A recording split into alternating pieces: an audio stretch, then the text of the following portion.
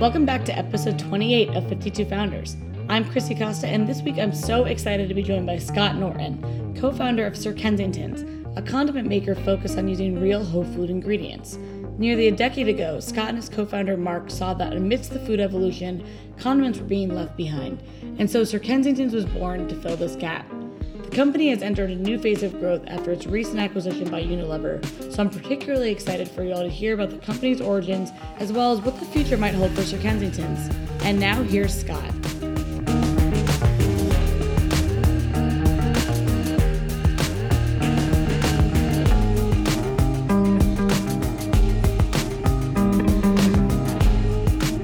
All right, Scott, well, thank you so much for being on my show today. It is a pleasure having you. Thank you so much. It's a pleasure and an honor for me too. Great. So let's get started. Start by telling us about Sir Kensington's and what it is for those of us that might have been living under a rock and not know. Well, at Sir Kensington's, we make condiments with character.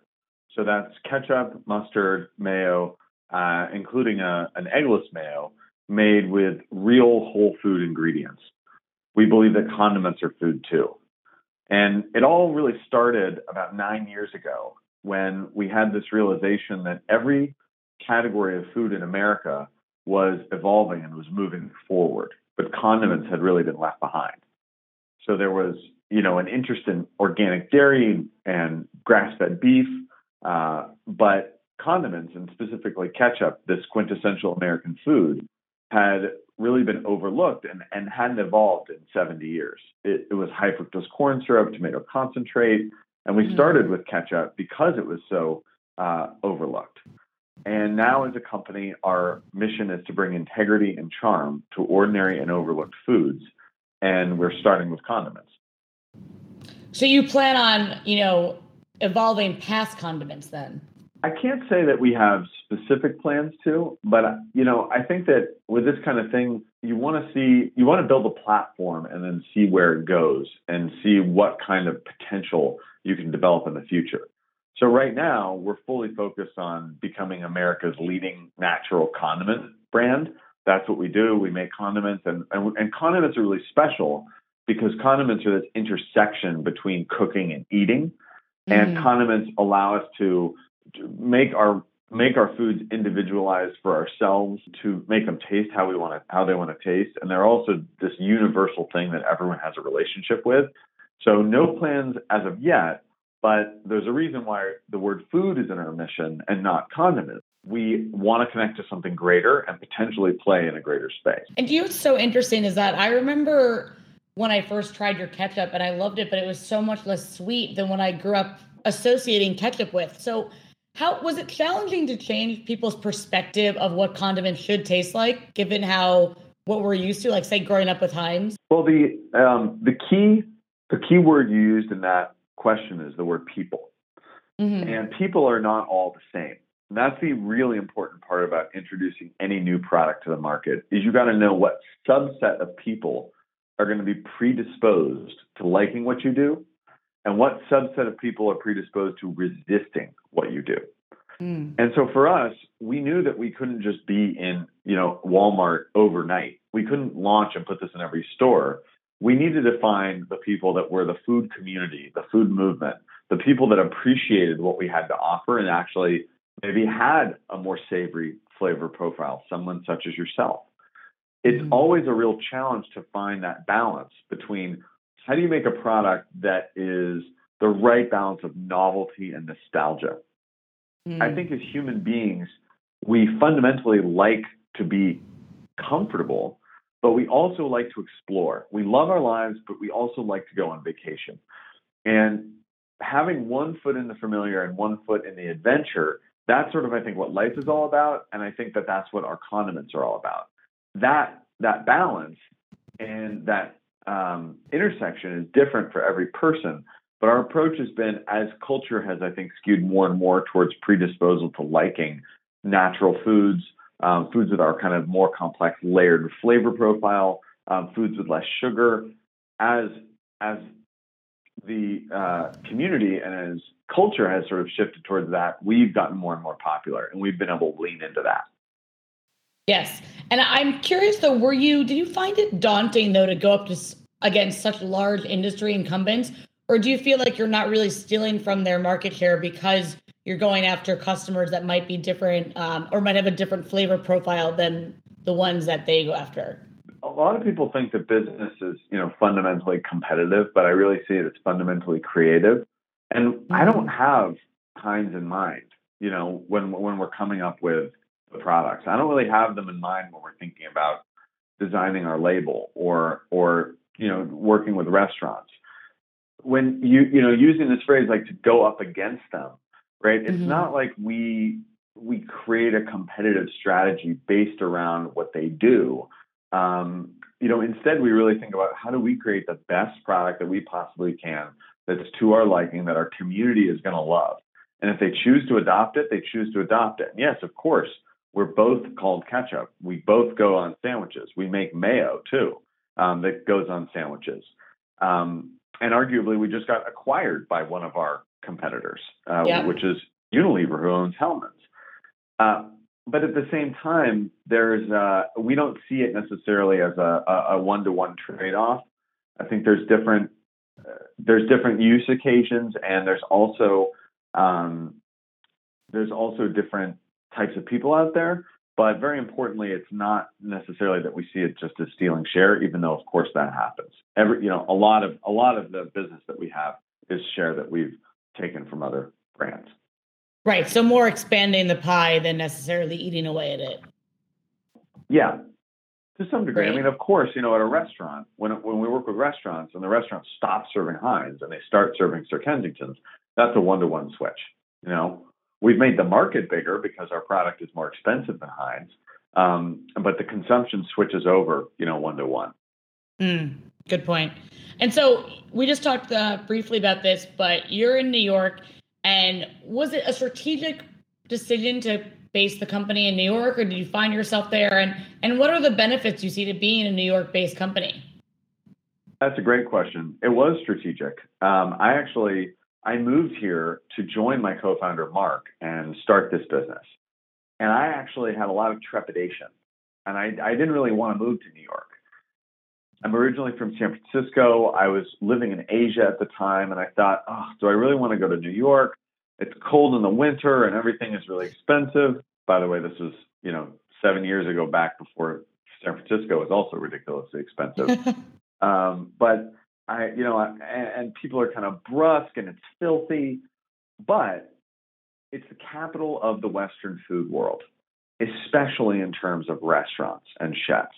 Yes. And I think that everywhere from, Melbourne to LA to London, people are looking to New York for culinary trends and restaurant trends.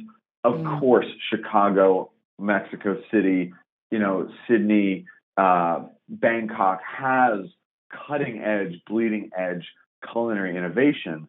But I think that in terms of like pound for pound, block for block, New York is a pretty important place and pretty dense. And that density and diversity is also an incredibly important part to why New York is an amazing startup hotbed and an amazing entrepreneurial hotbed, because in any given night, you're meeting and rubbing shoulders with and getting introduced to people that are in the arts, or that are in digital communications, or in finance, or people that are maybe designers. And there's a great dynamism and diversity of New York. And I think, LA to some extent, of course, has this, but it's also very much an industry town around entertainment. San Francisco, especially San Francisco proper, is absolutely an industry town in terms of technology. So I think that the diversity of thought and the diversity of backgrounds and creativity is really important, because when you're starting a startup, you need people of all different skills and all different colors of talent. And that's been really important for our success here. I actually wholeheartedly agree. And I think it's one of the reasons why I do think, although LA is an industry town, it's going to benefit the startup scene as that becomes less and less important. I do think after living in San Francisco and New York and Chicago, you see how it infiltrates the startup scene here. And I think actually startups benefit a lot from having that diversity that you mentioned. Definitely. So great. Let's though move into you specifically. So you mentioned that you are from San Francisco. Did you spend your entire childhood there? I was born in San Francisco in the city itself, and then when I was very young, my parents and my family moved down to the peninsula. So I grew up in the Bay Area, about 30 minutes south of San Francisco. And I lived there until I was 18. Yeah, until I moved to college. And so what did your parents do for a living? Were they in the tech scene? They were tech adjacent. So they worked in film and television. They were producers, and they worked in entertainment and television and broadcast. And then when I was very young, my mother decided to start, my father joined her, a corporate communications company. So making film and television videos for biotechnology companies, technology companies, and other companies, life sciences in that space. My mother's a producer and my father's a director. So he's more creative and she's a little bit more business and entrepreneurial. And I'm very much a blend of the two of them in terms of personality and just in terms of predilection. I love that. So entrepreneurship to you is not a foreign concept at all. You saw it firsthand growing up. I saw it firsthand in a lot of ways. I saw it firsthand, of course, in my parents creating their own business and making their own luck. But also, I grew up in the late 90s in Silicon Valley. And so, it was sort of like everybody's parents were like venture capitalists or entrepreneurs. And, these companies, be it Yahoo or Google or, Oracle, it was a company town with these things. And so I think that I've always been interested in technology and in entrepreneurship and kind of this idea that business can play a really important role in shaping what the future experience of human beings will be like. And that's very much ingrained in my DNA. So what did you want to be when you were a child, when you grew up? An astronaut. My grandfather was he went to West Point and he was a B-17 pilot in World War II, based in England, and he would bomb in Germany. And then afterwards, he became a physicist for the U.S. Air Force. My dad was born on an Air Force base, and he was like actually a rocket scientist. And I was just in love with space and with science and engineering. And then I realized that I could, if you miss one day in 10th grade algebra 2, basically all math doesn't make sense for the next 3 years. So I couldn't become an astronaut. It was too hard to catch up for missing that one day. Yeah, which, by the way, is a big, big problem with the way that math is taught in this country. I think that there's so much work that needs to be done to make this country more numerate and recognize the power of math. I think the way that they teach it in schools is tough. I don't have a better system. There was this great story, I think, in New York Times Magazine about the new math, that math is typically taught with a me, we, you approach, where the teacher will do the we on the board, they'll do the me on the board, which is they'll show how a math problem is done. And then step 2, the we, they'll all walk through it together as a class. And then third, they ask individual students to do it. Mm-hmm. And the flip side of that, doing a you, we, me approach, where every student tries to apply their own logic to it, and then solve it as a group, and then solve it in the proper way, I think is probably a better way to do it. But I know I'm now ranting about math. No, I find this really interesting. I went to college to be a math major, and I remember studying for the GMAT, and math was my strong suit. And I remember I was in this course, and he would teach you one way to solve a problem. But I talked to my teacher after and was like, well, actually, I think about it this way. He's like, no, yeah, you're right. You can think about it that way, whatever is easier for you. And so it's funny because if you adopt their approaches, sometimes I would find I was doing worse on testing when I would try to think about it in a way that other people were telling me to think about it. So exactly. It just becomes like pattern matching, which actually doesn't, teach you how to think as critically. I agree. I think there are a lot of problems with our education system, but we can talk about that at another time. Sure. So speaking of education, though, growing up in the Valley, did you ever think about not going to college, or did you think about entrepreneurship as a viable career when you were getting ready to go to college? Or did you want to study something else in college? Well, I definitely always thought I would go to college. I mean, I love to learn. I loved like people like skipped class in college, and I like loved going to class. Like I thought that was great. I thought it was an awesome opportunity, and I just love to learn in general, and I'm very curious. And so I did think about entrepreneurship, but I never thought I would be an entrepreneur so soon in my life. I thought it would be something that happened like much later down the line.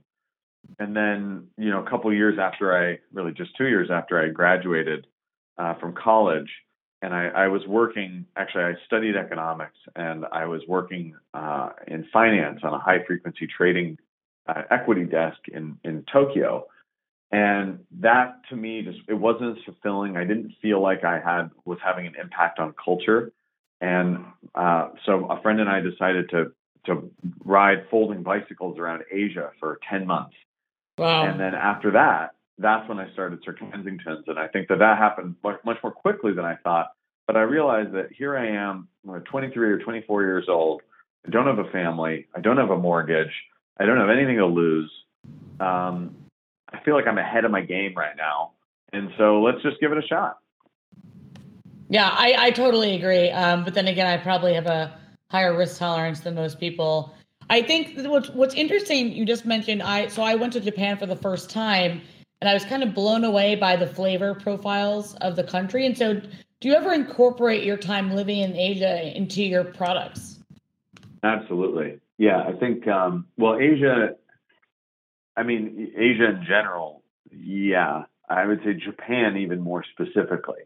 Mm-hmm. I think like, for instance, in Japanese culture, illustrated mascots are much, much more common. Like even like maybe the local community center or like an electric and gas utility company might have their own illustrated mascot. Mm-hmm. And so for me, like, I think it was really natural that we would, of course, have Sir Kensington, this character that is a caricature and that personifies the product in a really natural way. I think there's also, a certain reverence that's given to packaging in Japan because, especially in food, there's a craft that goes into a lot of the food there, and really just an attention to detail across the board. Everything is considered, and so of course the packaging too needs to have that craft and consideration. And so that was always, realizing that what you're doing is also an art object as well. And should be appreciated fully. I think that has bled very much into our nature of our products. There are also more, business concepts. For instance, Kaizen, the concept of continuous improvement, which is used in Japanese manufacturing and like famously in the Toyota manufacturing method, where you're always aware that there's a better way to be doing what you're doing. And so the question is, it's not to, just wholesale accept or reject your process, but it's to look for the flaws and have those benefits compound over time. And the attitude of continuous improvement, while it seems like you're maybe making just a little bit of progress, actually can create breakthroughs. Yes, we talk about Kaizen a lot in business school, actually. And so I'm curious, though, you have no culinary background, so to speak. So how do you see this opportunity? What is the first thing you do to really be like, how can we create a formula that's different than what's out there? Well, because we didn't have a culinary background, we felt like we didn't know what we didn't know, and we couldn't claim to be experts. So we took approach of collaboration and co-creation. And we did a rapid prototyping of 6 different ketchups, and we gave them all random numbers.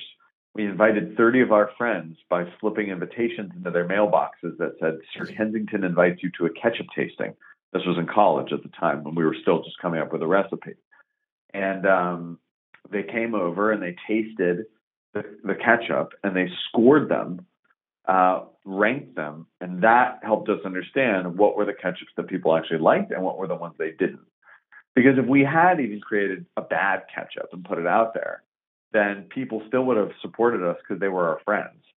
So the question is like, how do you get either support from people that aren't your friends, or find a way that your friends can have permission to dislike what you make? And the way to do that is by having them compare it to something else that you made so that they can like that. Mm-hmm. And so you keep mentioning this character, Sir Kensington. How did you come up with him, and what was your original concept for that as well? When we were starting, we realized that the supermarket is absolutely an attention war. And in order to stand out, in order to get people to do a double take and look at it and realize, hey, that's different and that's better, you've got to be dramatically different. So whereas every ketchup went in a glass bottle, a plastic bottle, we chose to package it in glass, which is more of a high-end premium, preserved packaging. And whereas other ketchups, for instance, were squeezed, we said ours would be a scooping ketchup. It would have a wide mouth jar that was much more special and kind of doled out teaspoon by teaspoon. And then finally, since ketchup, what was out there, commodity ketchup, really had this Americana mainstream positioning, we said, let's be a little bit quirky and quixotic, and let's be British. So we created Sir Kensington as this eccentric character to sort of represent the soul of the brand, represent the integrity and charm of a Victorian naturalist, a botanist, a spice trader, kind of a curious culinary character, as we say. I love it. I also love that you use quixotic. I feel like that's a word I so rarely get to hear. Yeah. I love that word because I love that it's like based around Don Quixote and Sancho Panza and this like crazy adventure that they had. So yeah, it's a great word. And so before we dive into the final few fun questions to round out the interview, I've talked to a few founders now that have exited, and I'm curious, what's been the hardest or most surprising thing about being acquired by such a large company and kind of being propelled from a startup into a corporation? Well, I wish I could answer that question in more detail, but we were acquired last month. Yes. And there hasn't really been an instantaneous change. Mm-hmm. If anything, possibly the surprise is that not much has changed, and that's really by design. They respect that we're doing. They respect the culture that we're building. They recognize that we have a winning formula that they want to be able to add a measured amount of fuel to the fire of. But I don't think that there's not too many surprises. I think one great surprise is that we have team members that are learning what they're doing for the first time. And they have the equivalent of our team members. They have entire departments that have been doing this for decades, and that is very powerful to find people that's on our side now that have that degree of mastery. In some areas, that mastery is extremely powerful, in operations, quality assurance. In some area, especially marketing, for instance, mastery can be very confusing because if you're an expert in an older version of the world, mm-hmm. Especially if you're used to a different media landscape or a different marketing landscape, it can be really challenging to interpret tactics and strategies. But I think that great marketers and, great doers have first principles, and they understand things on a strategic level that allows them to move from medium to medium. But it's been refreshing, the expertise that we now have at our disposal. Got it. Well, I think thank you so much for sharing that. And I think that is an interesting take on it, especially when you say marketing. I find that that's a discipline where being innovative and startup actually has a lot of advantages, especially around brand creation. But having a lasting brand, there's still so much to learn from people that have actually grown a brand for decades. Yeah, definitely. That we do have a lot to learn. Yeah. All right, so let's end with our fun questions. And so I'd be remiss not to ask, what is your favorite Kensington product? Sir Kensington product, sorry. Our spicy brown mustard is probably my favorite. I think it's so versatile. It's so delicious. It won gold in the worldwide mustard competition. Yes, mm-hmm. There are mustard competitions. And are they in Germany? It's just spectacular. I feel like because of the pretzels, I'd imagine they would be in Germany or something with pretzels and mustard. Wisconsin. So Wisconsin. Close enough. Yes, very close. That's funny because I used to work for a company and I lived in Madison over the summer, and I associate it with cheese, not mustard. So. Well, mustard and cheese go well together. I guess that's true. I just maybe because the spicy brown mustard logo has a pretzel on it, I just think of sandwiches and pretzels with mustard. Okay, so, and then what is another New York startup that you really love? Ooh, good question. Oh yeah, I just met these guys from a company called Smallhold, and they make indoor self-contained mushroom farms. They're very cool. Wow, do you have one? I don't have one. They're really like more for like restaurants and almost like grocery stores. They're kind of like industrial size. They're building some shipping container farms in Bushwick. But I have tasted the mushrooms, grilled them, and eaten them at restaurants, and they're excellent. That sounds really interesting and very not what I would have thought of from New York. That's great. Yeah. I guess because of the space constraints, you have innovation in really interesting ways. Absolutely. Okay, and then finally, if you could interview one founder, who would you most want to interview and why? Oh, man. I really love Warren Buffett, and I think that it would be awesome to interview him as a founder of Berkshire Hathaway. I guess he wasn't technically a founder of Berkshire Hathaway, but he is really a founder. The thing about Warren, though, is that there's so much out there about him, with the biography and now the movie, that it's like, I wonder what I would really bring to the table. Maybe I could bring some emotional content that wasn't previously surfaced, which I would like to do. Who's another founder that I'd like to interview? I mean, I would kind of love to interview the founder, George Washington and the founding fathers of America, to like really get inside their head, because we talk about the Constitution and the founding fathers like we understand what they were really going for. And yet, yeah, it's written in the documents, but man, we all know that what was spoken and what ends up on paper is different. And so I would just love to talk to those guys. This is by far the best answer I've ever heard. By the way, I feel like everyone says Jeff Bezos or Elon Musk. And I've never even thought about the founders of our country, but you're right. I think it's funny, especially in politics, and you see with the rise of the Tea Party so many years ago about being like so strict to the Constitution. It'd be interesting if that's ever what people intended it to be. Yeah, exactly. We may never know. All right. Well, thank you so much, Scott, for being on my show. This was really interesting to have you. Thank you so much, Chrissy. Appreciate it.